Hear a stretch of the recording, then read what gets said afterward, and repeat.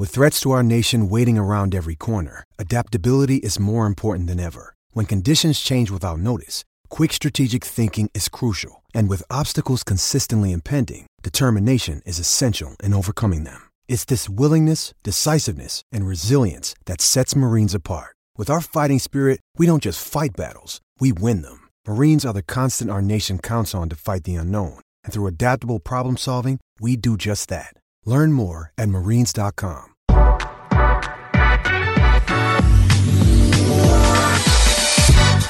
Here we are, game recap. At this point, you can just say all Nebraska does is win football games. That's all they do. That's all they do. 2 wins in a row, 14-13, down goes the Scarlet Knights. That's all they do is win football games.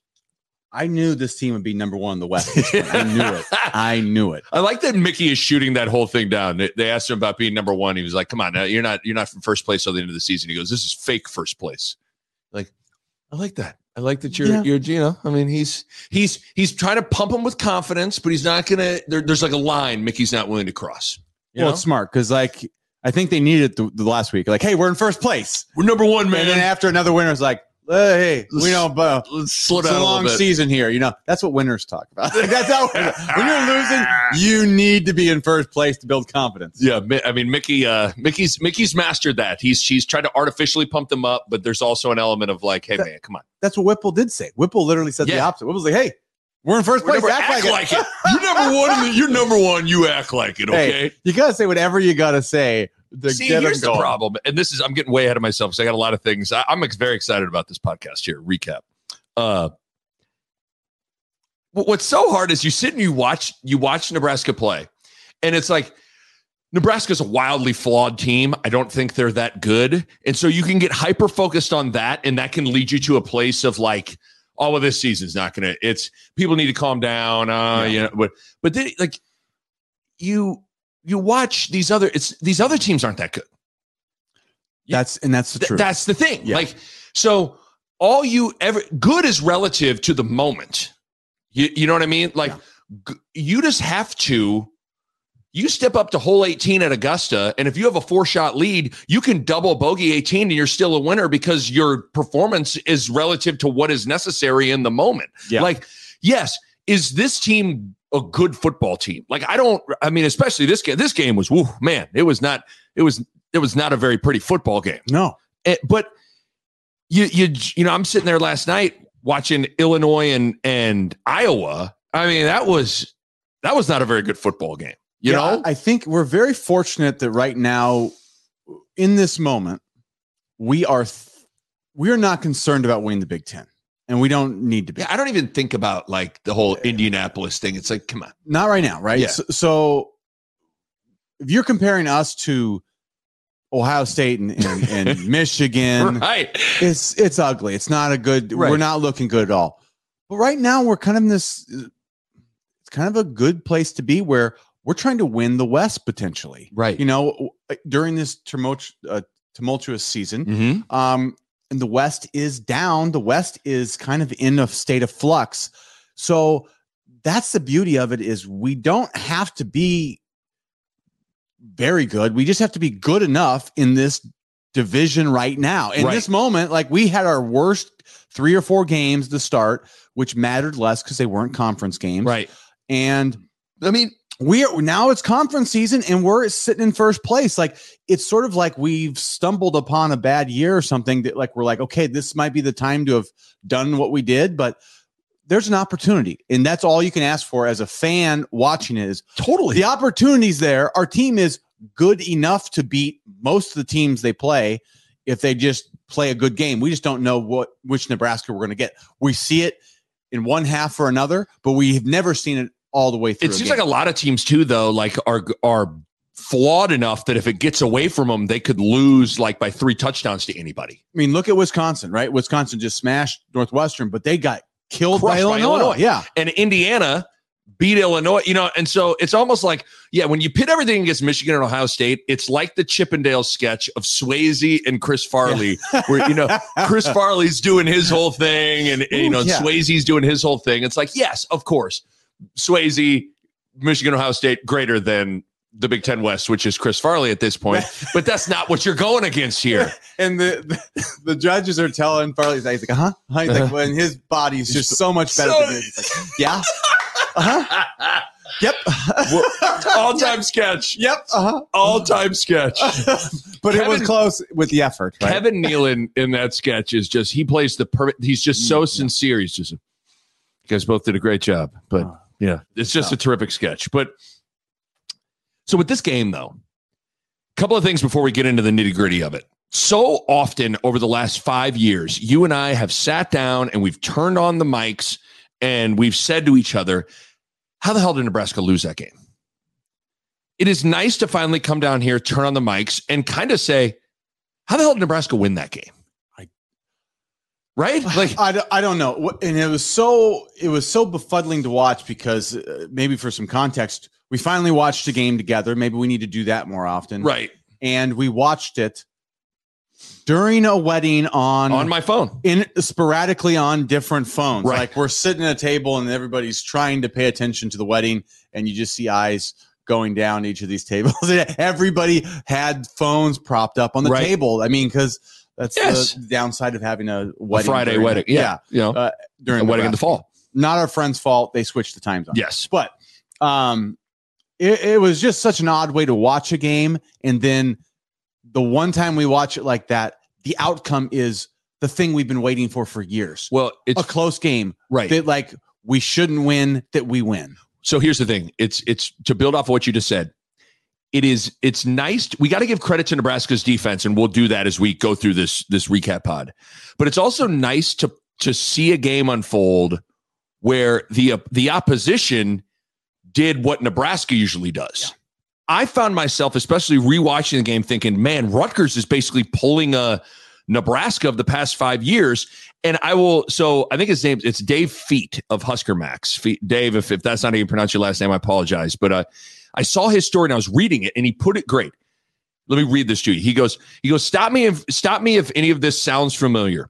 The team that lost on Friday night struggled on offense, settled for field goals, lost the turnover battle, had horrible clock management, wasted a timeout, was killed by penalties in crucial moments, still had a chance to win, but threw an interception on their final drive. Mm-hmm. That's been Nebraska. Yeah.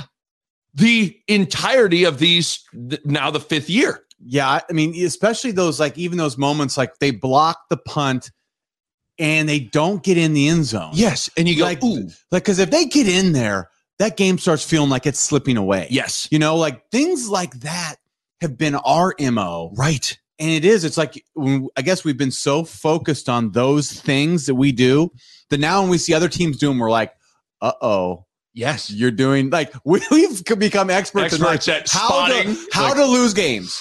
How to That's going to cost you. I mean, literally, it's like, oh, you blocked a punt, only got 3 out of it. Then it'll cost you. Take it from me. Put it on the list of like, watch out. Like we are experts in like how to lose close games. So when we see, that penalty, you're going to slam that guy right there. Yes. And we'll get into all those things because there was a laundry list of like, if you stop for a second and try to put yourself on the Rutgers sidelines, this game had to have driven you absolutely crazy. Oh, boy. Yeah.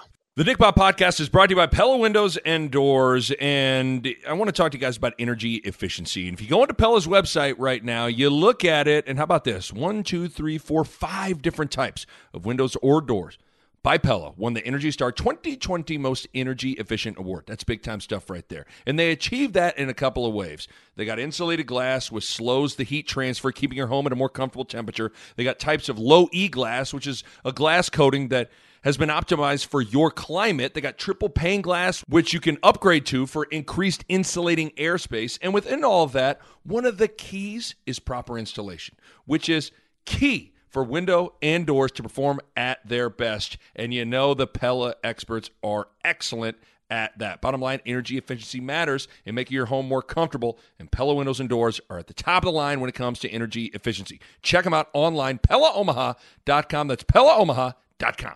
Okay, so when I watch the game now, and I don't even know if this is helpful. Like when I take notes, I go through, I take notes on each drive and each play in each drive. And as I was watching, I decided to highlight every seemingly significant play. Okay. And so when the game was over, I went through and I counted them all up. I ended on 22 significant plays, moments, sequences that kind of led us to a 14-13 win for Nebraska. So here we go. I'm going to go in order. Okay. So this will be kind of fun. Okay. I rewatched it this morning. So it's fresh. So I've got them all in my head. First half, significant plays, moments, sequences. Got to go Rutgers first drive. Two things happen, and I'm kind of doing a 2-for-1 special out the gates here. You have the long ball on Hartsock. Yep. Malcolm Hartsock, which is going to be a theme, I think, because of how you've talked about how Bill Busch is trying to do things defensively, a lot more man coverage. And, you know, when you're an undersized freshman corner, I mean, it's like, you know, you're asking for it a little bit. And they're playing aggressive. They're playing on the line. Like they're asking people to beat them with hard throws. Right. You know, less easy throws. I think we were giving up to that point. And then Vedrill's touchdown run on that first drive. It looked like that was like they had it schemed perfectly. They had a guy penned in, who I think it was Henrich or Reimer, and off to the races you go. It was a good finishing run by Vedrill, too, to kind of stop and get into the end zone and not just go out of bounds. But then, so the second thing I wrote down was Hartsock gave up another go route. Yep. And the reason I put this here as something significant is I've always felt like, as a white guard at first in the Big 12 and then even in the Missouri Valley Conference, when you're a white point guard, they're going to test your ass. Clear it out. They are going to attack. They're going to ISO and attack you. Yeah. And then they're going to pick you up full court and see if they can heat you up. And I always felt like it was critically important. The first time you ISO me, I can stop you right now. Yeah. So then they go, we can't pick on him. Because it's a test. It's all they're going to test you. It's all, and it's maybe not fair, but it is what it is, right? Like maybe you've never seen Malcolm Hartsock, right? But he's a short freshman corner. Here comes the test. Yes. And if you pass the test, that coordinator goes, am I going to spend my next 3 second and longs testing that guy? Or am I going to try another play against another? They'll move on. Right. But if you get beat once, guess where they're coming back? They're coming right back to it. If you get beat twice, guess where they're coming? So that's a great point on that. You're going to get tested. You're going to get tested. And as much as we love him, and he came through at the end with the pick at the end of the game. Yeah. He got tested twice. He gave up 2 of them. So guess what Purdue's going? Jeff Brom's going, go routes on 13. Yeah. We like it when we get a 3-by-1 and that guy's isolated and the safety's over. It's automatic. Like so unfortunately, Hartsock, as like, he didn't pass the test initially. Hartsock's getting more go routes on him until he proves otherwise. Yeah, he'll be just targeted in general because he's young, like you said. But yeah, we'll see how he responds, and we'll have to do some things to combat that. Like, yeah, what can you do? Bring the safety over a little bit more, or just for him. Sometimes you show press and you bail out, right? Like when you show when you show tight and you bail, well, guess what? They better break off. They better run underneath. Right. It becomes different routes. So, an offense has to then combat that, but you got to keep them guessing essentially. No doubt. So I wrote that down because I'm like, I had flashbacks of like when I got in against Texas on Big Monday as a freshman, and just I was wildly disrespected in that game.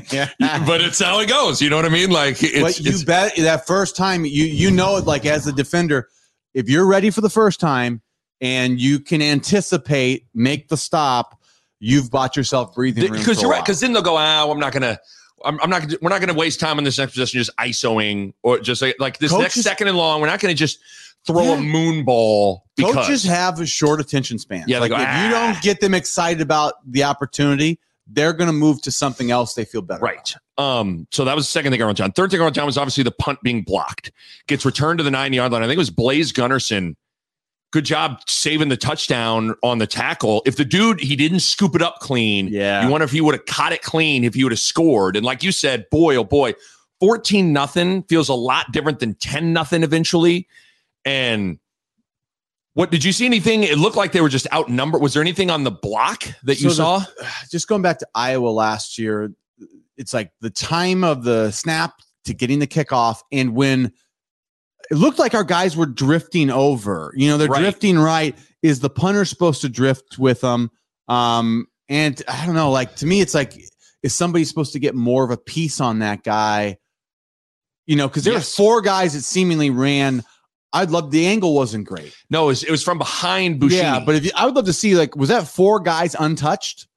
Because 4 untouched on 3 is a problem. That's a problem. I always thought like we had to get a piece of those guys up front with the rugby style, and then the punter's got to get like directly behind the 3. So I'm not familiar with rugby because I never did it. Right. I always did the classic traditional style, and I don't know, man. I feel like those rugbies is like they stress a brother out. I mean, they'd be stressing a brother out. Yeah, I know, because they don't. Sometimes it feels like they're like, well, that guy just gets to go. Yes, and you're like, really? You're just going to let this guy run through? Because Homeboy was blocked all of that thing. Yeah, I mean, and so big special teams play. We've all seen whatever the stat is. I don't even know what it is. Like you win some ungodly amount of games if you block a punt, and Nebraska bucked that. There with the exception last week. Yes. We knew it. See, that's what was so scary about that game for us. I think when the block punt happened, we went, okay. Remember last week? That's when you block a punt, you know pretty much it's 80 or 90% chance we're going to win. Right. And so we're down 1. They blocked the punt. We're going. The odds of us winning are almost nothing right Plummet now. at that point. Yeah.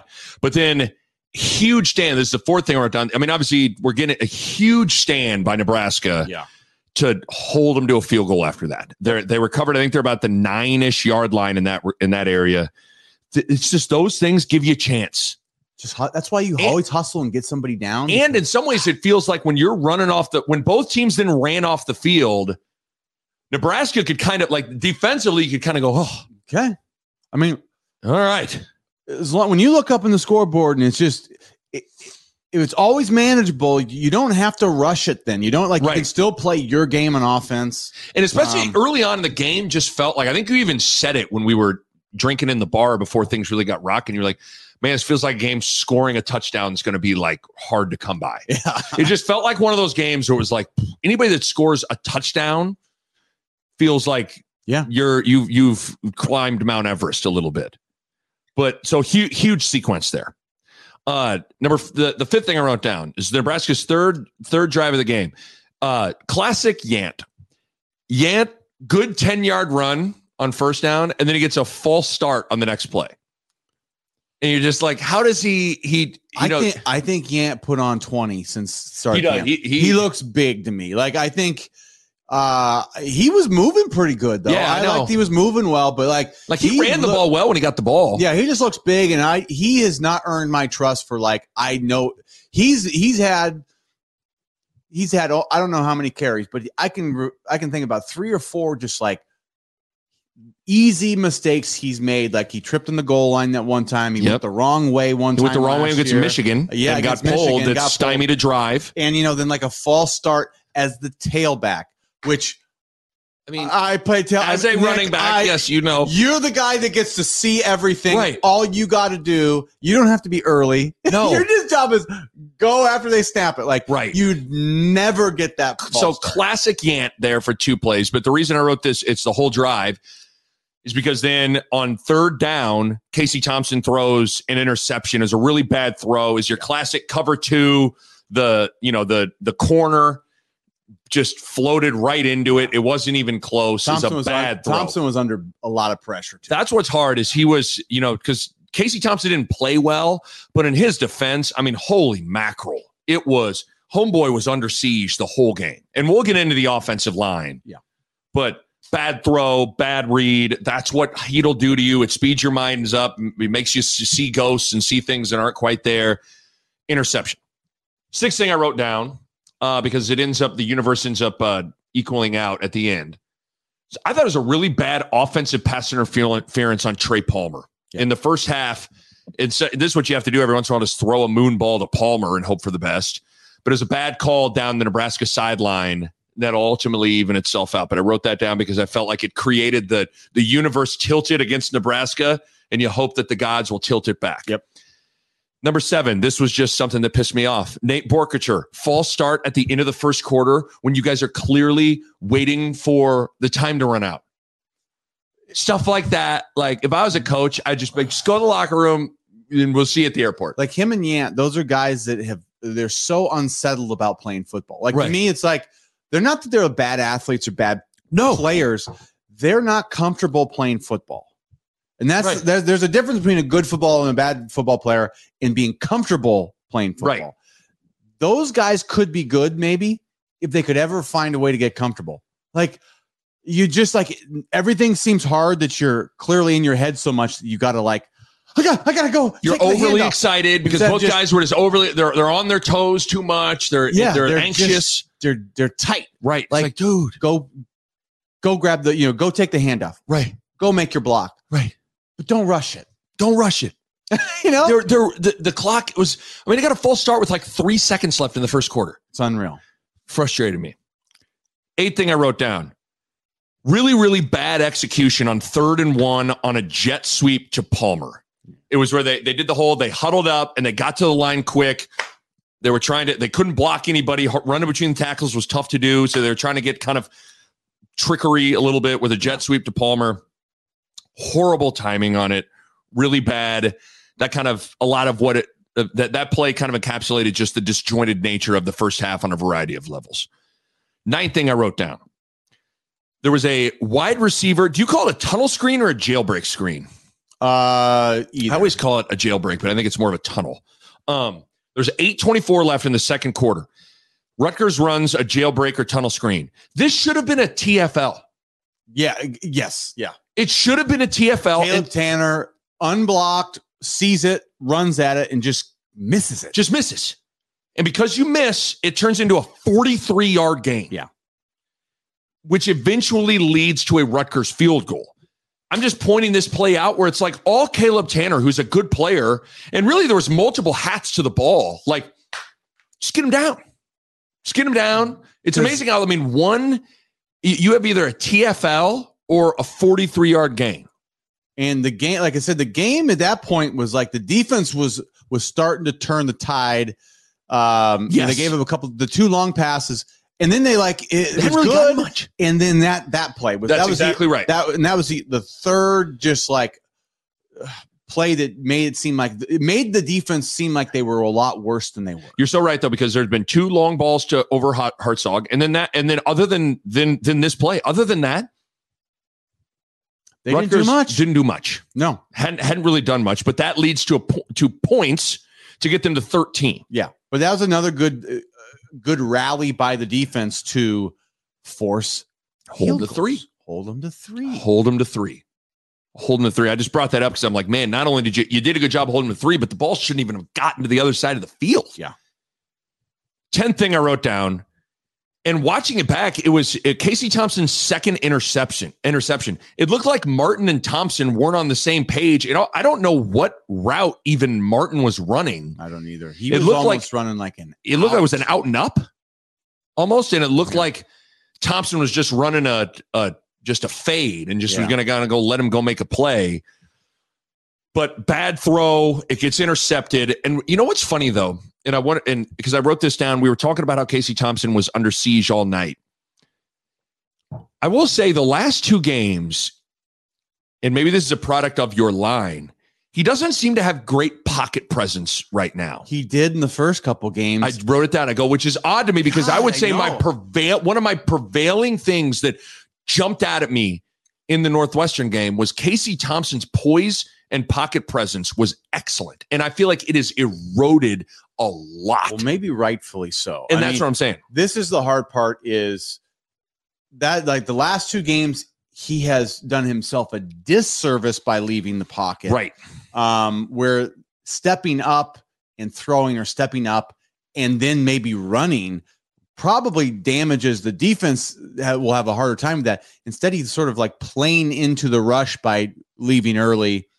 But man, he's been taking hits, and when you take hits as and he's taking some bad hits where he's I thought he's been out twice this year. He's come back. And I'm going, well, at halftime, you weren't sure if he was going to come back, start second half. You're like, is Casey Thompson done?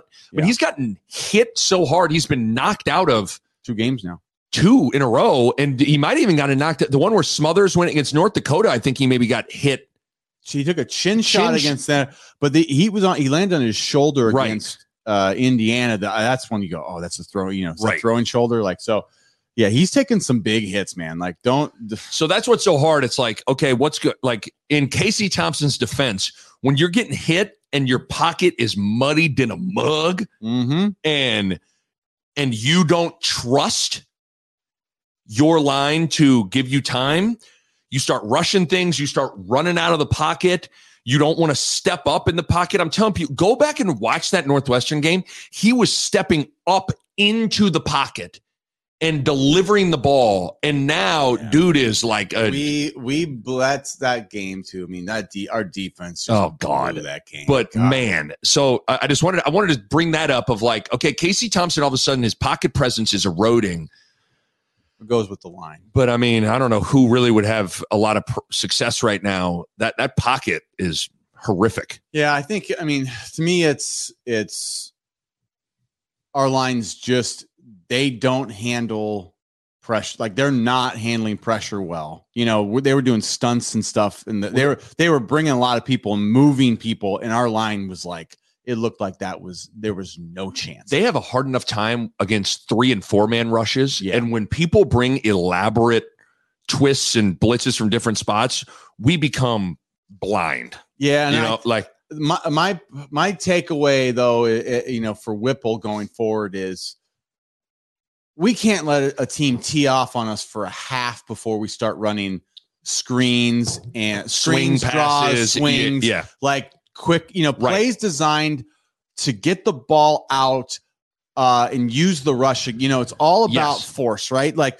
use people. It's like jujitsu, right? Like, right. If they're throwing at you, you use their leverage and their force against them. Like, you got to do that. Like, start out the game with screens and tunnel screens and draws, right. and then all of a sudden, every one of their D linemen has to take a count slower, right? That gives our line a chance, right? Because right now it felt like the whole game Rutgers was pinning their ears back, on their toes, coming after Nebraska. Yeah. And so, but Casey's taking some hits. He has, and that's where especially like to get him back to feeling comfortable, like maybe we got to do some things differently offensively. Yes, got to help him out a little bit. Build the offense back, and then maybe teams will turn down a notch on us, how they defend. Like, 'cause right now they are starting to turn up the heat. It's just like anything, like the school of thought of what we talked about of like when coaches are going to test a corner. If they start either it doesn't pay dividends or they get burned on it, they're going to think twice about doing it again. Mm-hmm. And so you got to keep that school of thought in your mind. And again, Whip knows that. I mean, we act like Whip's like doesn't understand that. But like you said, I think the biggest thing was he needs to go to it sooner. Look at our team. All right. So every single third and long, after Oklahoma beats us on a QB draw, where we just like ran up the field mindlessly, like, watch our defense. Right. They're running stunts now so that we are protected in the against lanes, a QB draw on third and long. Like, why? Because they got burnt on it once, right? Yeah. So like, we need to put it in somebody's brain. Right. Don't do that to us. Right. I agree. You know what I'm saying? So like that's the psychology of football that's so important. Like, we need to think like that, proactively. To start a game, we need to get the heat off Thompson, have our like rush beaters. Let's get the rush stopped now. Rush beaters. Let's put them in. Like, that thinking, I think we need to be needs to be in our totally agree forefront of our mind. The 11th thing I wrote down, again, we're talking a lot of Hartzog today. Hartzog has an interception, goes through. It's 3rd and 9, just under 4 minutes left. Hartzog has an interception go through his hands, and instead Cruikshank catches it for a first down. Mm-hmm. It's like big play there. 12th thing I wrote down was then, because this was on the same drive, I told you the universe tilted against Nebraska. The universe then evened itself out, because Rutgers had a big gain and they got a horrible call on them on offensive pass interference. Would have been a big play because that would have eventually potentially led to points for Rutgers, but Trey Palmer had a bad one, evens it out. Yep. 13th thing I wrote down to end the first half was Nebraska had 2 sacks on the final 2 drives that were very important. 3rd and 11, ball at midfield, 1:30 left. O'Shawn Mathis comes up with a big sacks. Mathis got sacks, which could have led to points, but it's a big play. And then after a quick 3 and out by Nebraska, where Thompson got knocked out of the game and they had Purdy in and things didn't go anywhere, and punting it right back to him, Garrett Nelson has a big sack on second down for a loss of 8, eventually making it a 58-yard field goal attempt. And they had to run back. Yes. They had to run back. That play was huge. That was huge because that's a big play. Yeah, I mean, that's one where like just football 101 stuff. Like if you're that quarterback, that's the only thing you can't do. As a coach, you preach that. But that's a losing football play. Right. Like when we talk about how to lose a football game, like when it's a game like that, getting that 3 points matters. And he made a losing football play, no timeouts. He takes a sack that so he gets out of field goal range. Everybody's got to come back. And they got to run back. Like all you got to do is get the ball out. Right. Throw it away or, scramble. Like you just can't do that. Right. But Nelson, that's a big play. Huge so now play. Halftime, 13-0. Nebraska's offense, 0 points, 135 total yards, 2 turnovers, all lows on the season. We've talked about the offensive line struggling. Really bad half for the offense. The defense, we've talked about them outside of two balls to Hartzog and a missed tunnel screen tackle. I mean, not terrible. The D besides those plays was good. I feel like my big takeaway, I don't know if I should do big takeaways till we're done. Look at you trying to be like, in conclusion. Let's not conclude the first half. Let's conclude the game. In conclusion, at intermission of this play. In conclusion of the first drive of the game. No. How about you wait till the end of the game? I'll hold my. Speaking of an embarrassing, I was in London, and we went to me and my wife and her parents and her sister. They all wanted to go to Phantom of the Opera. Do you think Nick Ball wanted to go to Phantom of the Opera? I know the look in your face when the suggestion. Yeah, I was like, "We doing what? You said we doing with the Phantom of the Menace? Are they doing like tights and stuff? Like what you mean, Phantom of the Opera, dog? What you talking about? Do I have to wear like a dress or something? What do you mean, dog? So I had really never been to like a real play like that. Yeah. Oh, you went. And so, I mean, what am I supposed to do? Like, I'm not going. I mean, you got to go. Yeah. And I mean, before I was married to my wife, so I was like, you do a lot of phony stuff. Like, yeah, I love plays. So what's your favorite one? I'm like, Black 41 Flash versus. It's a small town play from back where I'm from. It's small town. It was really in Millard, Nebraska. But we go to Phantom of the Opera. I mean, they sing. There's no dial. It's singing the whole time. And I'm there. I'm just like, okay, wait a minute. Okay. Chin goes out. Chin gets out. I'm so confused. I'm like, act like you know what's going on. Act like you know what's going on.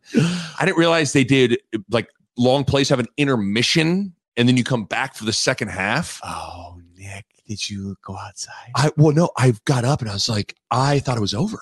I was so not in tune with the storyline. Couldn't understand what was going on. Oh, Nick. We get out into like the main area. I was like, well, that was good. That was, and they were like, it's intermission. I was like, of course it is. Yeah. So they never got back together. So, it's unfortunate, man. He's got that mask and everything, but he'll be all right. Yeah. Okay. So where are we going? So should we go to the Royal Palace? But so my experience, Phantom of the Opera, your boy thought intermission, it was over. I didn't like it. Okay. It's so good for you to do things like that. I know. It was good for me. Yeah. Okay. Yeah. Okay. I went and saw the Mona Lisa in Paris on that trip. I was like, this is excellent. This is good. Is this good? This is good. The Nick Bob Podcast is powered by Runza. There are a lot of ways to greet someone. Hey, hi, hello, what's up? Another way is, what's poppin'? Well, here's the thing.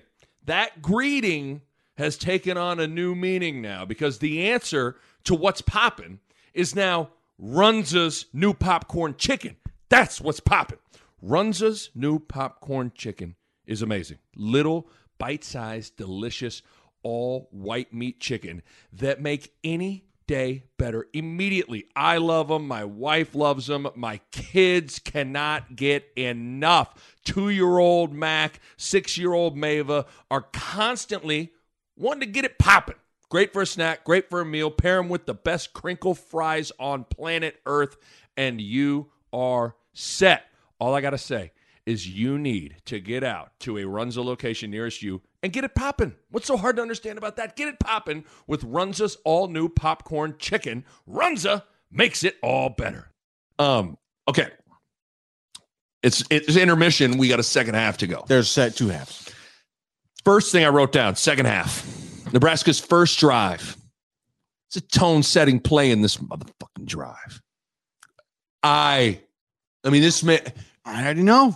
Nick, let me tell you something. I was going to tell you if there's one play that I think made the game, I think it's this play. I do too. I have a weird, I don't know if it's a belief or what it is, but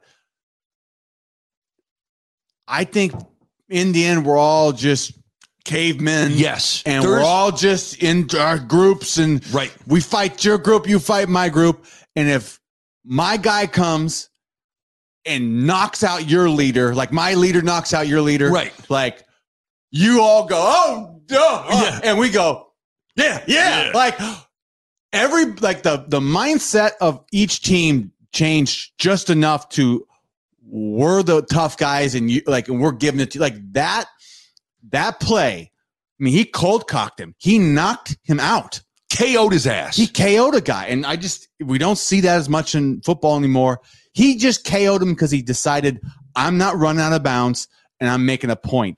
And I'm telling you, and especially when you listen to flipped. Yes. It flipped. I looked around because I think I screamed. They were doing speeches, best man speeches, and here's the thing about him. They met and it was a Wednesday night, and I went, oh man. And I was like, and I lost the sense where I was. Right. The bridesmaid was like, and you know the saying, happy wife, happy life. And Bo was like, oh yeah. Ain't that the truth?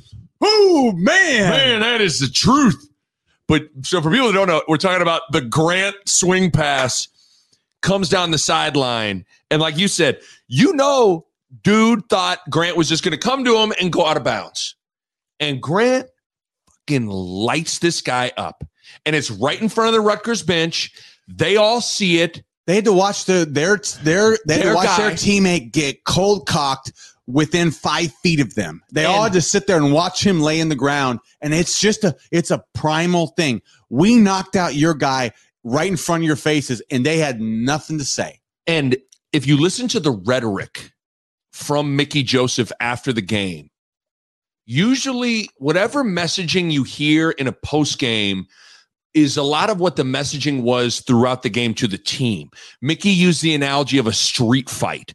Like a street fight, there are no rounds or anything. You just keep fighting until it's over. And there was just a big thing of even guys were writing on their tape about keep swinging. You're always in the fight if you keep swinging. Yeah. And that is a play that lives out that rhetoric. Yeah.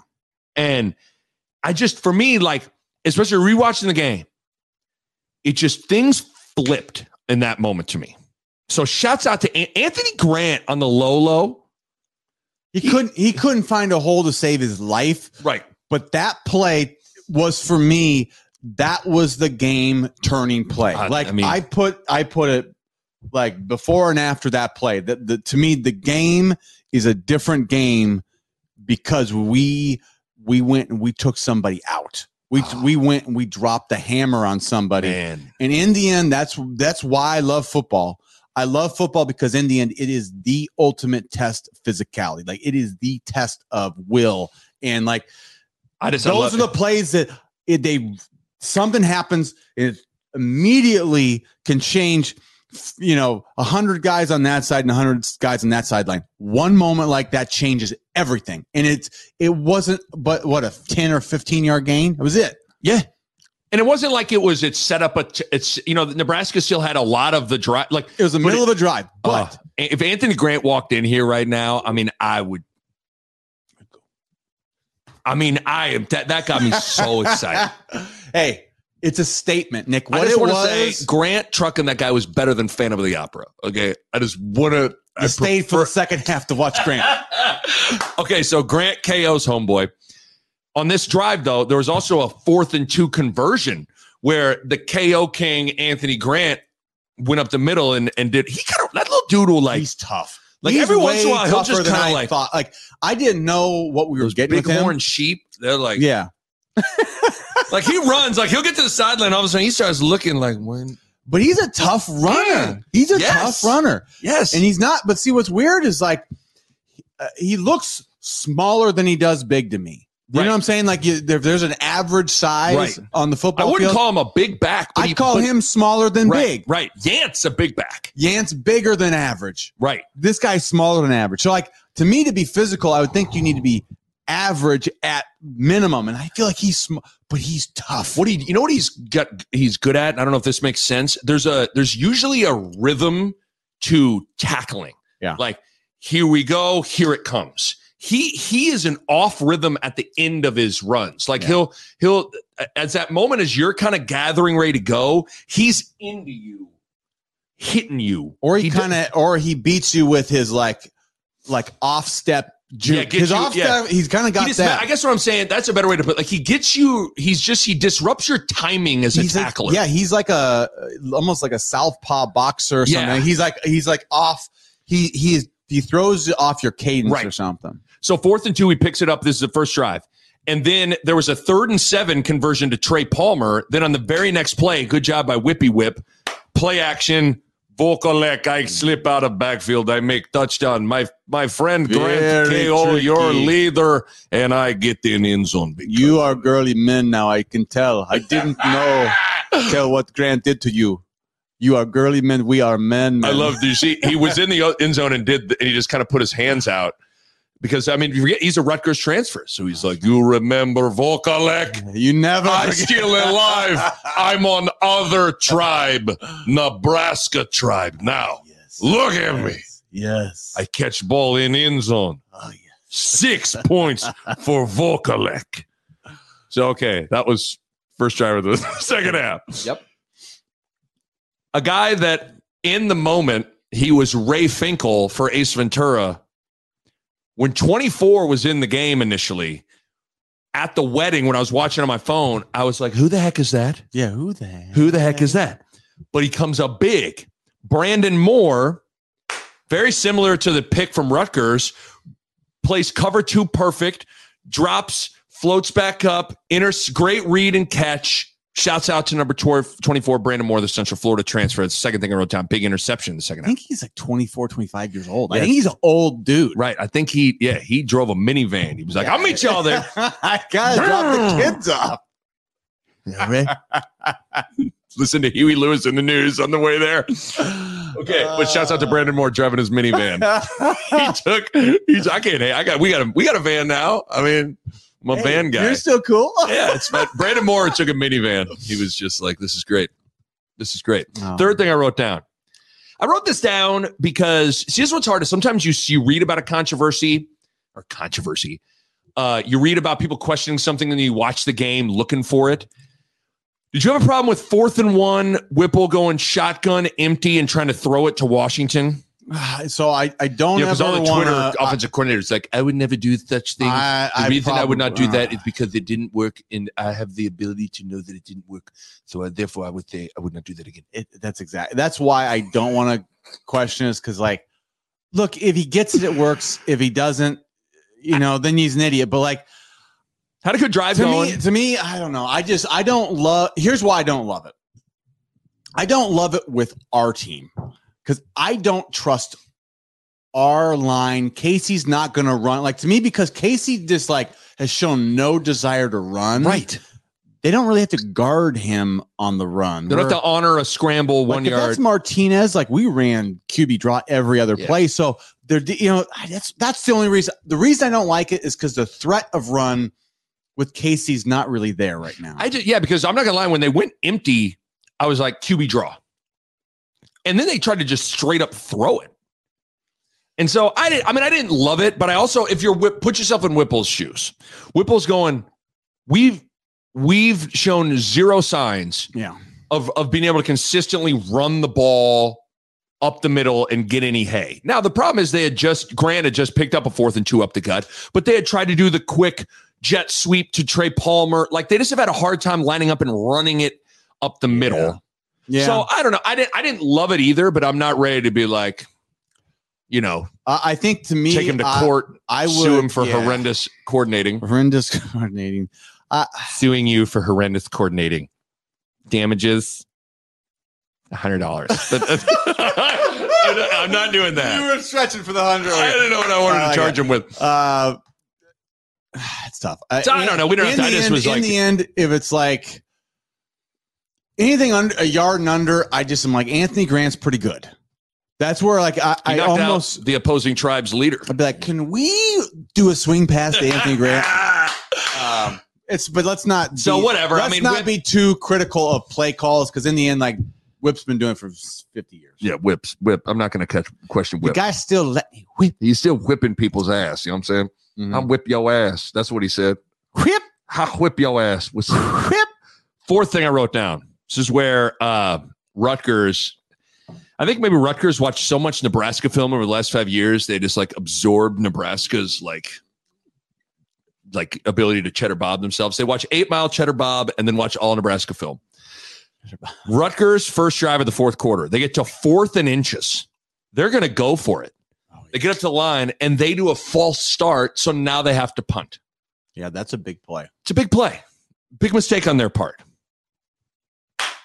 Fifth thing I wrote down here comes the winning sequence. Wait, we're on? I thought we were on in the teens. Where are we at?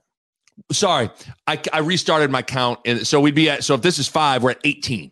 You redo? Where did you restart the count? So I read. Okay, my bad, dog. Hey, dog. Wait, so the count of 22 dog, restarts. if you want to stand up and take it right here, I want Anthony Grant your ass. Okay.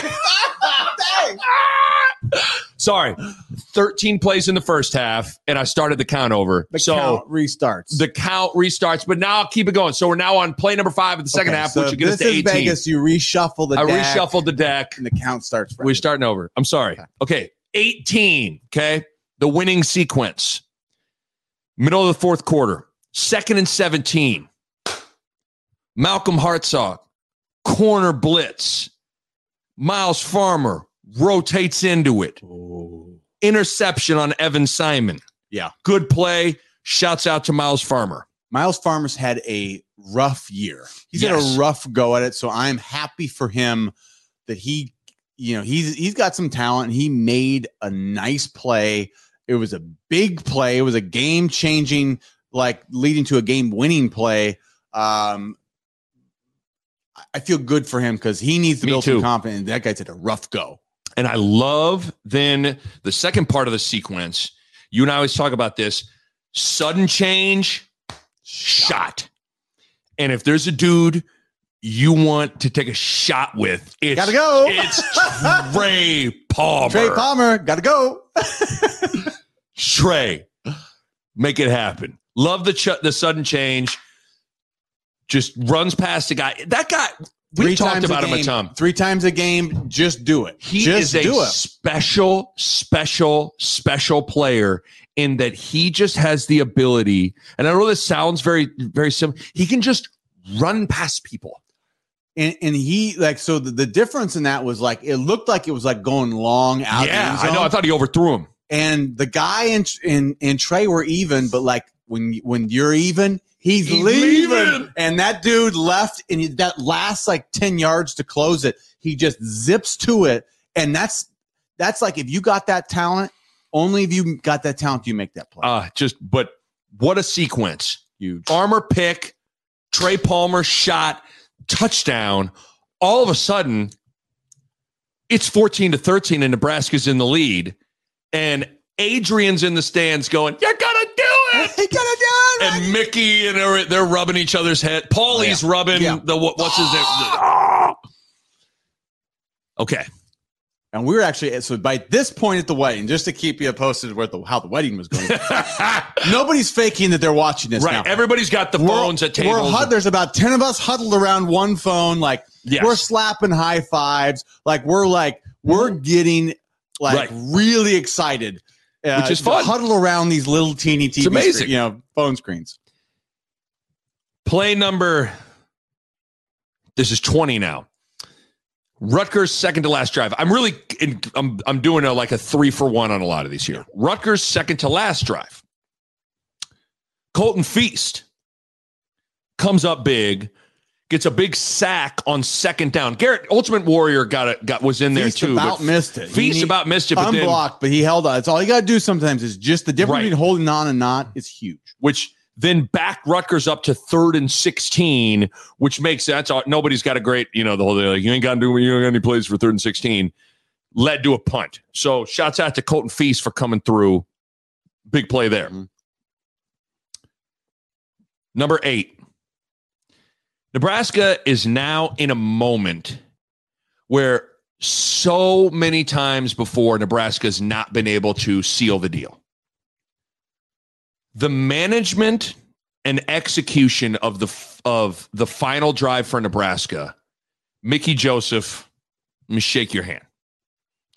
You took over with 6 minutes and about 4 seconds left in the game. You always talk about 4-minute offense, that kind of stuff.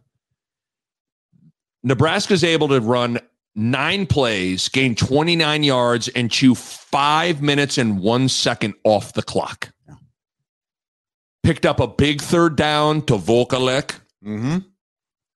Casey Thompson did a nice job letting the clock run down all the time, snapping it with about 1 or 2 or 3 on the clock. Even a couple of different times, Mickey let the clock run all the way down to 1 and then called timeout on the one, which to me, it's just such a, I just love that for so many reasons. Because it shows me that you understand how valuable every extra second can be. Every, not even like the 1 second. 1 second matters because sometimes there's 1 second left and they can kick a field goal or something, or they get one more play. And if you on the front end are always chipping down at that when you got the lead and you're always thinking about that, you've just increased your chances to win. That's all it is. You're just increasing your chance to win. How many times has Nebraska taken over in this situation and either mismanaged the clock, not been able to get a first down, not been able to do any of the things that you needed to do to close out the game? Yeah. But Nebraska was able to do that. But there's also an element of Rutgers being like, who was it on Sandlot? Did they get the chew before they got on the whirl, and they just started puking all over themselves. Yeah. Because you have the penalty on against Oliver Martin, tackling Martin. Mm-hmm. What'd you think of that penalty? I mean, he's out of bounds. I thought it was weak.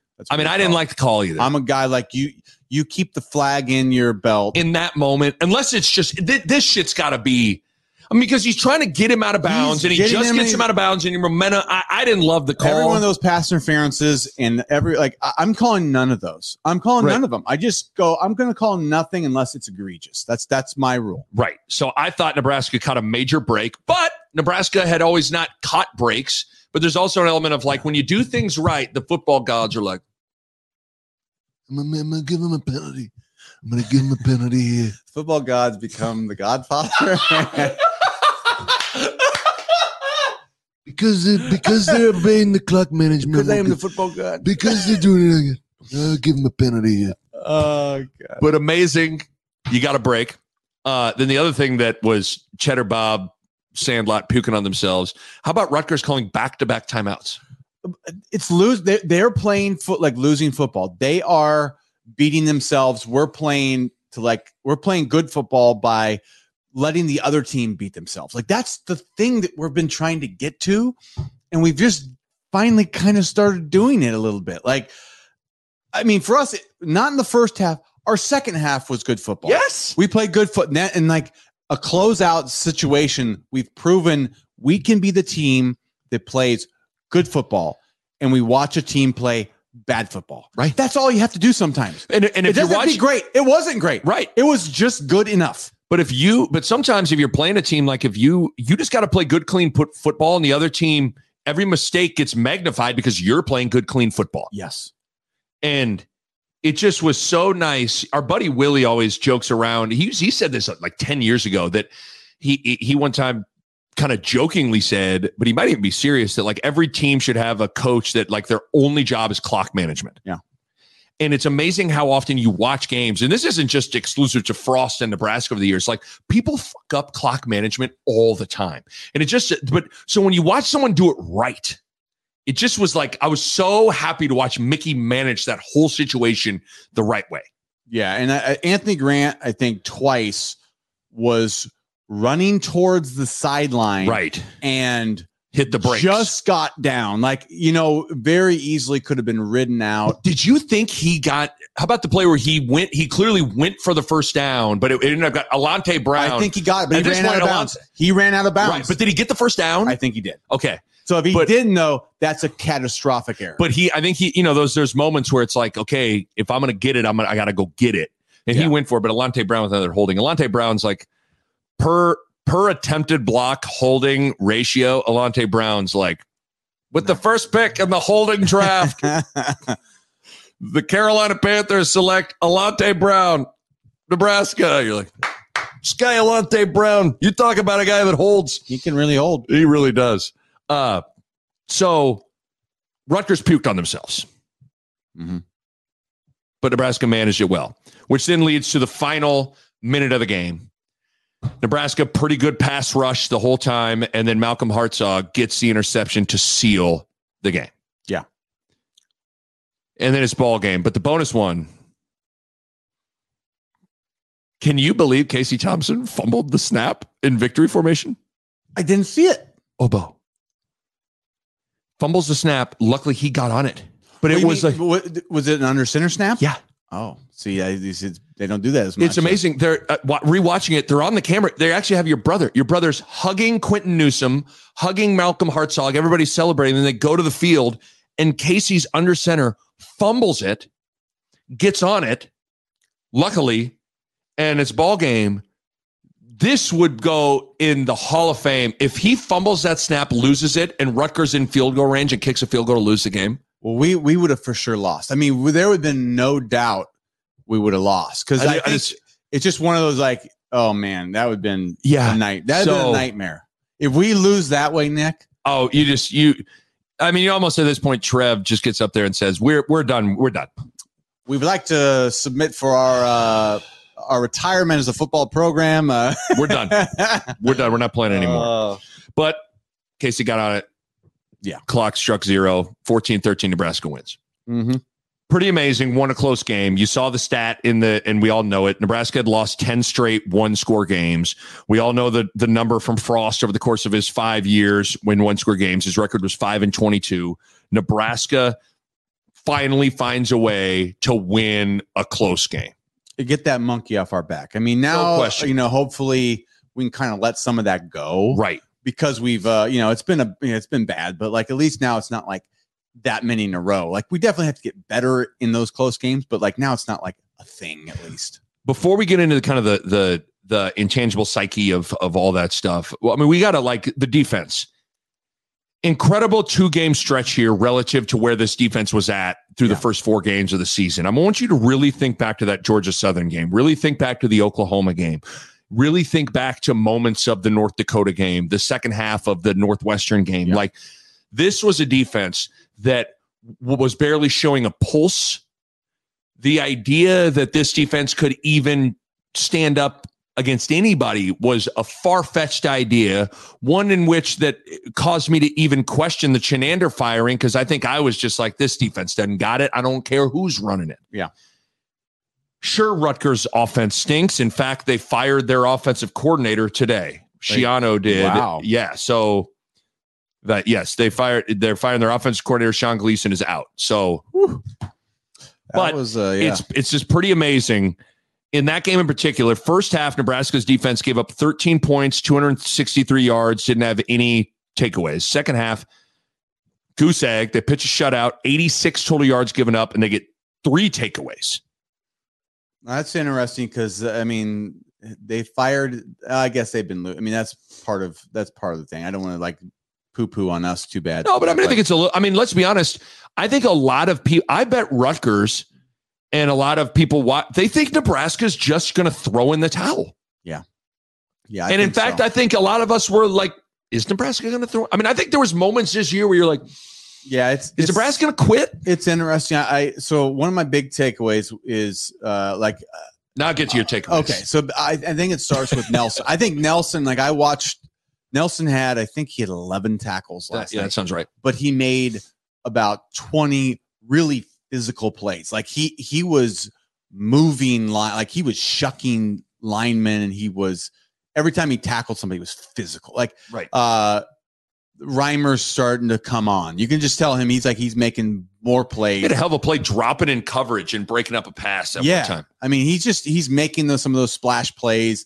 He's getting to the ball. He's flying around fast. I think he looked slower to me because he's a fast dude. Yes. He looked slow to me the first part of the season. I think he was getting his feet.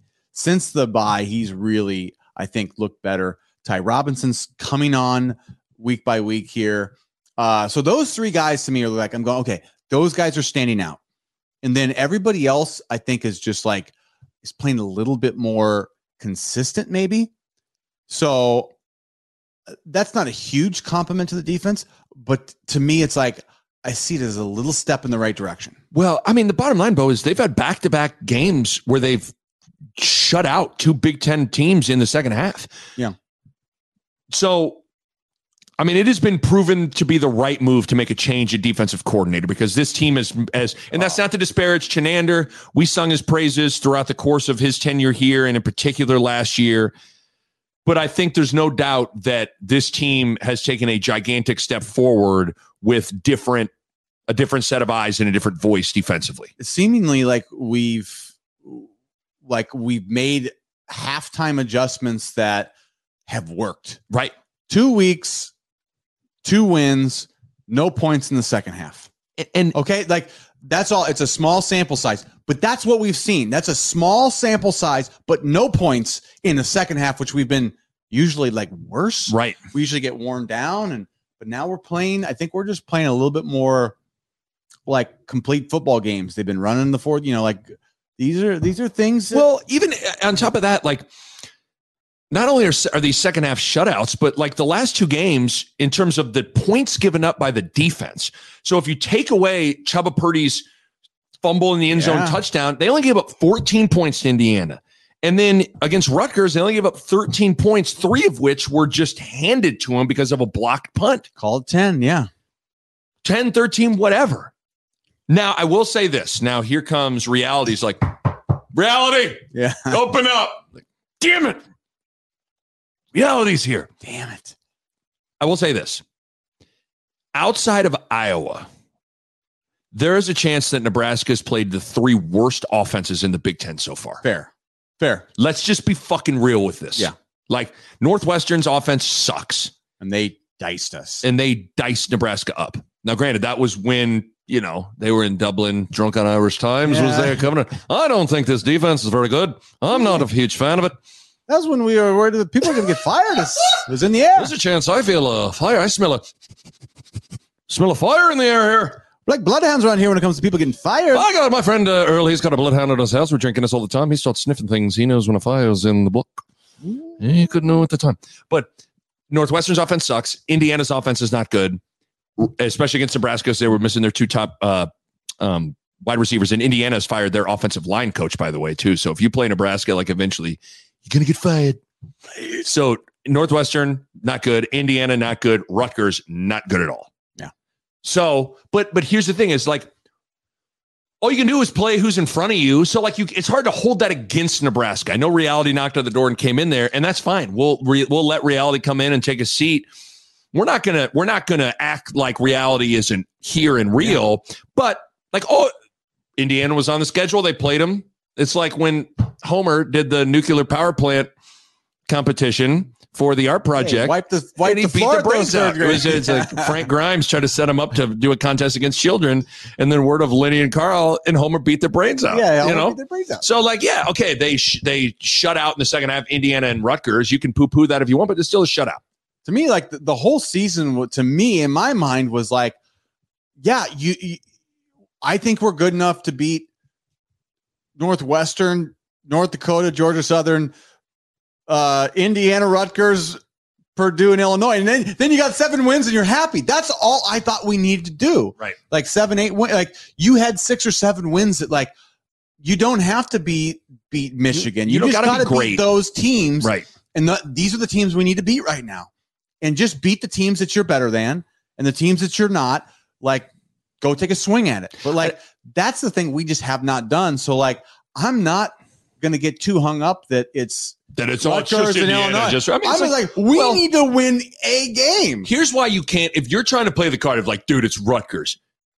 Dude, this team gave up 642 yards to Georgia Southern. That's what I'm saying. Like, we need to win any game we can, and we need to treat every game. Yes. Every game's got to be the Super Bowl. I got this sense through the last 4 or 5 years that even though we weren't winning, we treated these teams that we thought we were so much better than, like that we were above them. Yeah. And I go, you're not Alabama yet. Like we're not Alabama, but we would treat, we had this like weird, like, I just don't think we would prepare hard enough and we wouldn't call the plays, like call every play in your book you need to call to beat Northwestern. Don't swallow your pride and realize the fact that like beating Rutgers is not a given. It's huge. Yeah. And you should celebrate it. Yeah.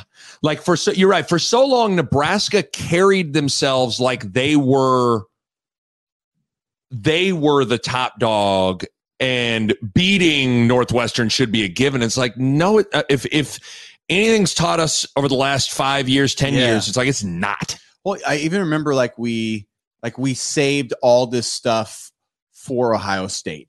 Like I remember we saved like all of our like special plays for that Ohio State game that we had like, the whole country was watching. It was like, okay, I see what you, but but guess what? You lost to Colorado maybe because of it. You lost to Colorado the week before. Like, I don't know, like, now this might've been because Vokalek was hurt early in the year, but remember against Illinois last year, they weren't running a lot of the option. Yeah. But then all of a sudden at Oklahoma, they start running a little option and you go, I think they were saving it. I don't think they sold out last year against Illinois. It's like every like that wasn't the Super Bowl. I think this year was the Super Bowl against Northwestern, but it was too late by then. Like the hay was in the barn for the Scott Frost era. Right. Like, it was what it was. Like I just think at that point it was too late for him. But I think of the years before that, we were a little bit. There's a little bit of arrogance. Yes, and we didn't take every game as seriously as we played up against the good teams and we played down against the bad teams. Right, and we needed to just be like every bad team needed to be our Super Bowl. Totally, and so I just. The defense, man. I mean, again, let's not make them. They're not, they're not the greatest defense in the world, but relative to where this team was at a month ago to where they're at now, it's remarkable. This stretch offensively, the scary thing about this team that, when you are not good in the offensive line and you just have a hard time lining up and running the ball and getting a consistent push, and you have a hard time protecting your quarterback, it's just hard.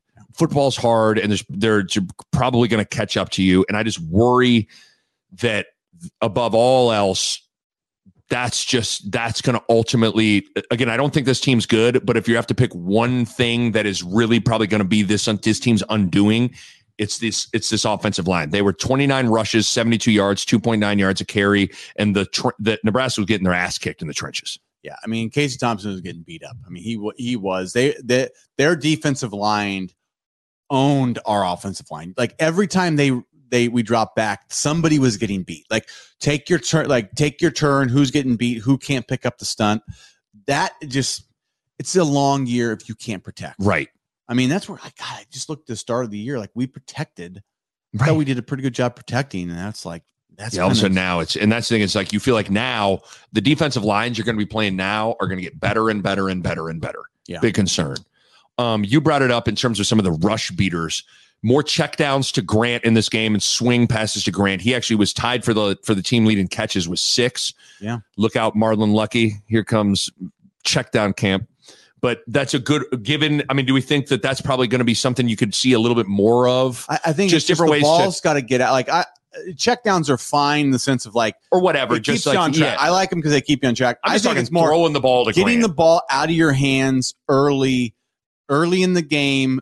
I want the ball out. I don't want to be giving up sacks in the first half. Like I think it's got to be like our goal is like we're stopping the rush. We're not giving up sacks. The ball's coming out. That's our plan for the first half. Okay, second half, if we need to open it up, hopefully then we're in a position where we've slowed them down. Yeah. They're not rabid dogs coming after our quarterback. Right. Real quick, shout out to Marcus Washington, played well. Mm-hmm. Good catches, 4 catches, 53 yards. But then, we've talked about him, but like Trey Palmer, you could make a case that he's the MVP of this offense. Oh, yeah.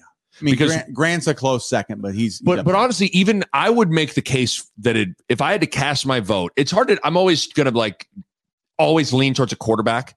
Yeah. Just because at this point, we don't know what Chuba really can do. Although there's sometimes Chuba gets in. I'm like, holy smokes, look at the body on that guy.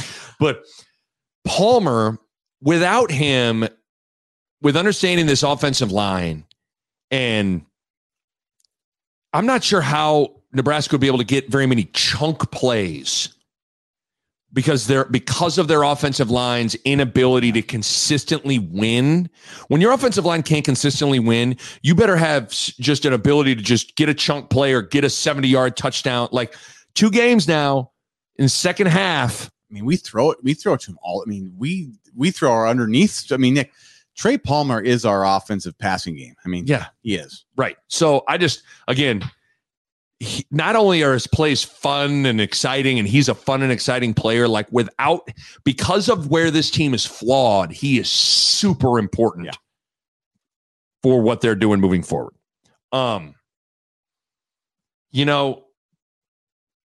It is, we talked last week just kind of about like momentum and belief. And, I did the whole Henry Ford line of like, whether you think you can or you think you can't, you're right. And sometimes confidence can just be as simple as the tale you tell yourself. You better believe, especially, it is, there's nothing like winning a home game is fun, but those you go to someone's house, you win a game, especially if it's close, like a road locker room that you just won is just the best. Then everybody, you're getting on the plane. There's just everybody's feeling great.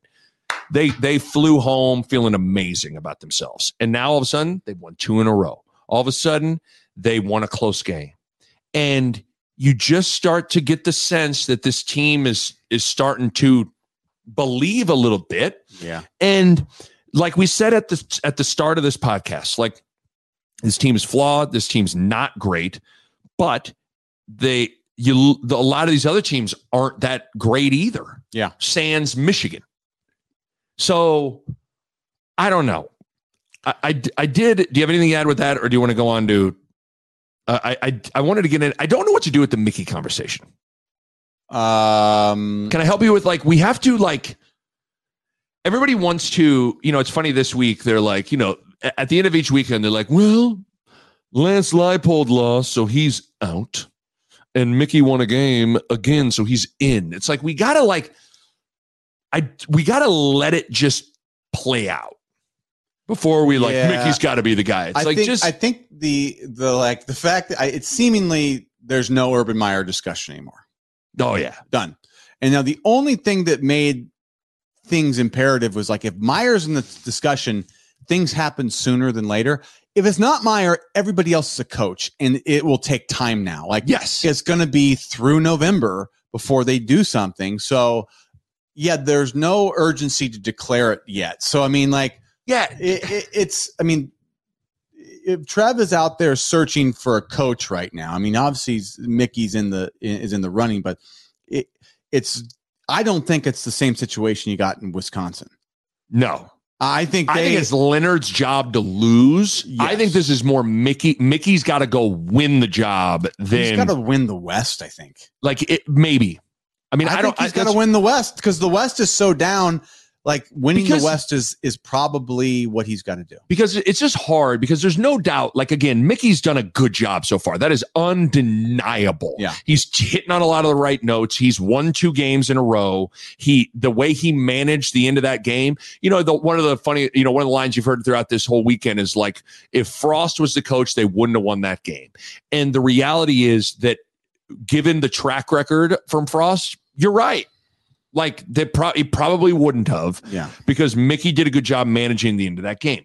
The hard part is I'll be honest, there's kind of a ceiling to how much we can learn about Mickey as a head coach in this spot. I'm not saying there aren't things we can learn. There absolutely are things we can learn, but it's hard to learn everything about him in that role, because if we're being real, he's kind of in a situation where anything good happens, Mickey gets all the credit. Mm-hmm. Anything bad happens, he's probably not going to get a ton of blame.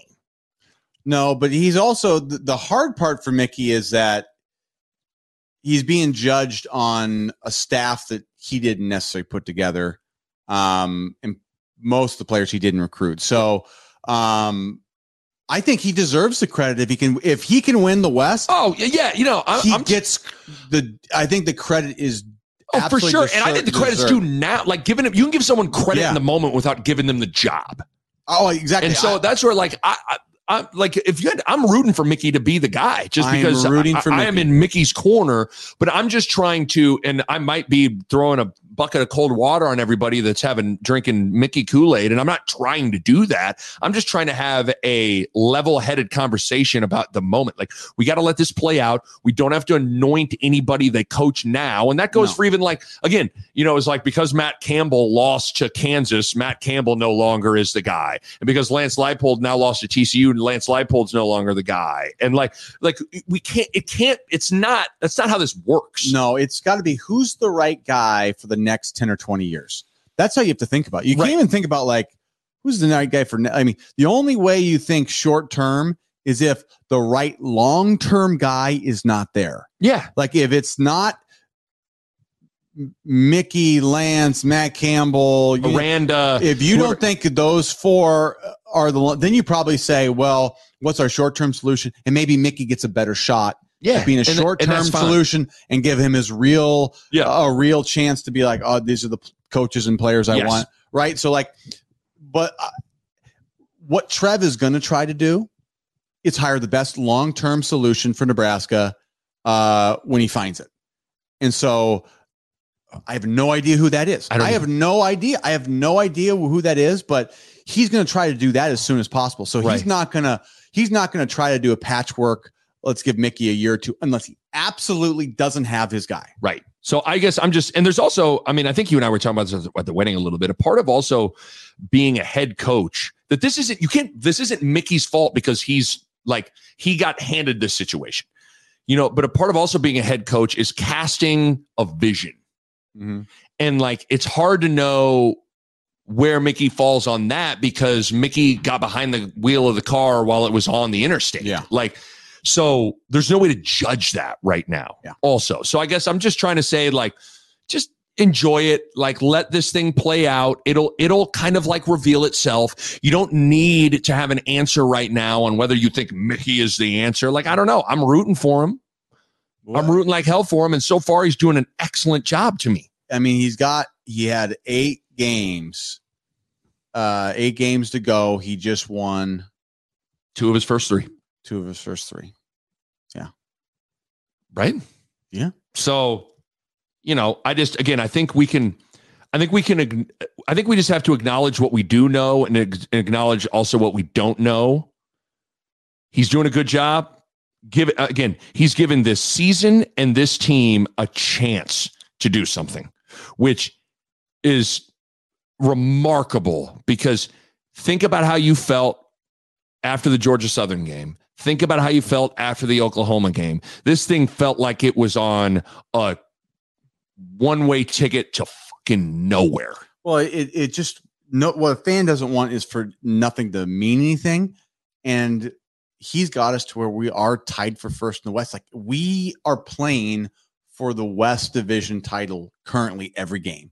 That's all I want as a fan. Yeah. If we're in it, I mean, I'll watch no matter what and enjoy no matter what. But for the average fan, that's just such a nice extra thing. Like, it does matter. You get a chance to play for it all. Last 2 weeks have been fun. Yes. You know, like fun. It's been fun. It was fun at the wedding to see, you know, when Hartzog had the pick, there were different tables cheering because everybody was watching the game. You know, it's just fun. Nebraska's won 2 games in a row. They're in position now. It's almost mid-October. They're playing a meaningful game this weekend at Purdue. And Purdue won. They beat Maryland in a close game. So, Purdue's feeling pretty good about themselves. They got a lot they're playing for, too. It's just amazing. Again, I keep on saying this to contrast where I think I said to you, it's not out of the question this team doesn't win another game. Like, I really thought that was real after the Oklahoma game. And 2 wins later, in the words of Mickey Joseph, Cool Mo D, how you like me now? That's it. Basically, Mickey drives on 27th Street to Cool Mo D, how you like me now? You should hit that up. We should play it out. Play it out. Should we do that? Okay, well, hold on. Let's do it as we bid everybody adieu. Let's turn on Cool Mo D. Hey, it's this one. My fault. I turned up the wrong thing. Let's take a live listen into Mickey Joseph's car. Right? We're going in live. We are going to listen. We're going to listen live. We're piping it in live. Hold on. From satellite, Mickey Joseph's car. He's going down 27th Street now. We gotta find it. We found him. He's in a he's not in a white Ford Bronco. Yeah, it's cool. It's Cool Mo D. It's Cool Mo D. I didn't think I had it right. Okay, hold on. Let's go live. Do we have it? Let's go inside to Mickey Joseph's car. Do we have it? Yeah. Do we have it? I think we have it. People. Oh, yep, we got it. It's Mickey Joseph's car. He's slowly turning up the sounds, very slowly. Here he goes.